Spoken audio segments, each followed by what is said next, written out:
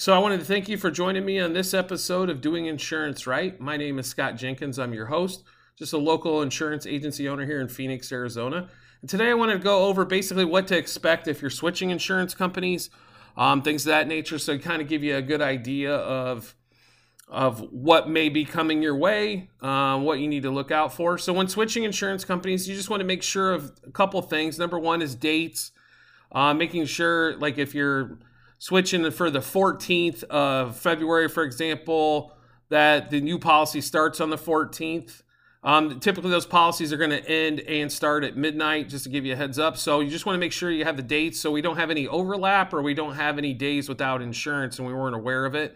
So you just want to make sure that whoever you're talking with, or if you're doing it yourself online, that you just make sure of the dates. That way there's no lapse in coverage or overlap in coverage. So that's the first thing you want to look for. The second one, if it's a home insurance policy, for example, typically there's going to be some sort of inspection that has to be done. Normally that's a company coming out and taking pictures of the property to make sure there's no existing damage. Sometimes there might not be, it's not extremely thorough process. They're normally not coming into the house or anything of that nature. What they are looking for is any pre-existing damage.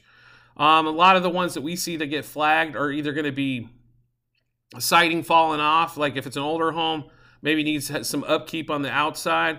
Windows seem to be a common one. If there's a window issue, like a broken window, they want that fixed before they'll take on the coverage, things of that nature. But just to let you know, normally a home inspection, and it can be anywhere from a week to 6 weeks maybe before they'll even show up. But just to kind of give you a heads up that that's going on. There's also going to be things for you to sign for. Typically when taking on a new insurance company. So you're going to have, a lot of it's done by DocuSign, by email these days, but you're going to have documents to sign for, basically like applications for either home, cars, umbrella, or it's also payment authorizations are going to be in there. Those are important on all sides to make sure there's no lapses in your coverage or you don't lose any discounts, because a lot of times paperless or signing electronically is a discount that's included in a lot of those packages. So just making sure that you have everything signed. That way there's no lapse or anything of that nature as well. Or they don't change, pay plans or something to that effect on your policy, or you don't lose a discount that's going to charge you more money now, or maybe it doesn't charge you more money now, but it will in the future at renewal time.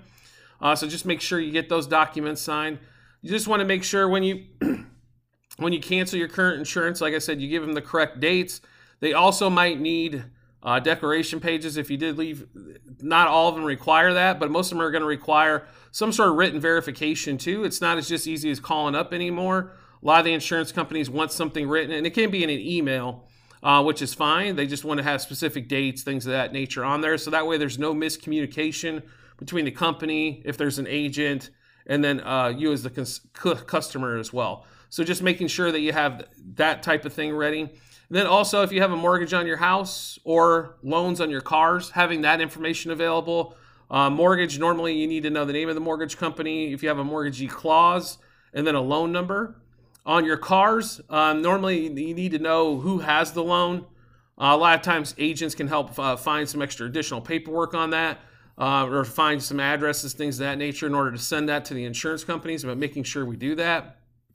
Also, typically, when you sign up with a new insurance, the insurance company is going to notify the motor vehicle department. Like here in Arizona, every time we add insurance to anything, automobile-wise, that gets sent to them. Or if we take something off, that gets sent to them. So if you did sell a car, something that even if you're not changing insurance companies, if you sell a car, it's wise to notify the state because they might be asking why you don't have insurance on this vehicle anymore. And it's because you sold it and the registration hasn't been updated.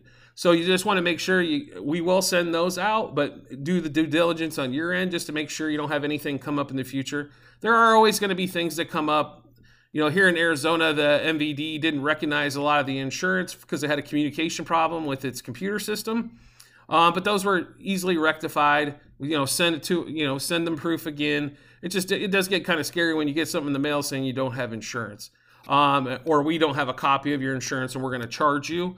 It's the same thing with the insurance companies. People ask all the time, like, I sent the money in and I got a bill, or I got a late charge bill or something to that effect. that there is some time over. And also when it comes to letters like that, those things are automated. They don't ever get looked at and it's every one of the companies out there. So it doesn't really matter who it is, but by law, they have to send you where your payment's late, or we're notifying you of cancellation if it's not paid by this date. Those are automatic. Those have to go out by law. So it's just something to keep in mind. When you are changing insurance companies, that tends to happen a little bit more often at that point. It's not impossible to change an insurance company if you're not happy with agent, company, or otherwise. You do have the right to change anytime you want. So insurance, even though it's a 6-month or a 12-month policy on those, it is on a personal side. So your personal cars, your personal home, stuff of that nature, it's insurance is figured per day, or what they call prorated per day, basically. So even though it's a year policy, and for example, if it was $365 to insure the home, which is $1 a day, you only used 100 days, you will get the $265 of that $365 back for any unused portion. So like I said, that's why the dates are important as well, just to make sure you get that. And having any other documentation, just making sure they have your driver's license numbers correct, things of that nature, just leads a little bit easier for you when you do change, or if you do change.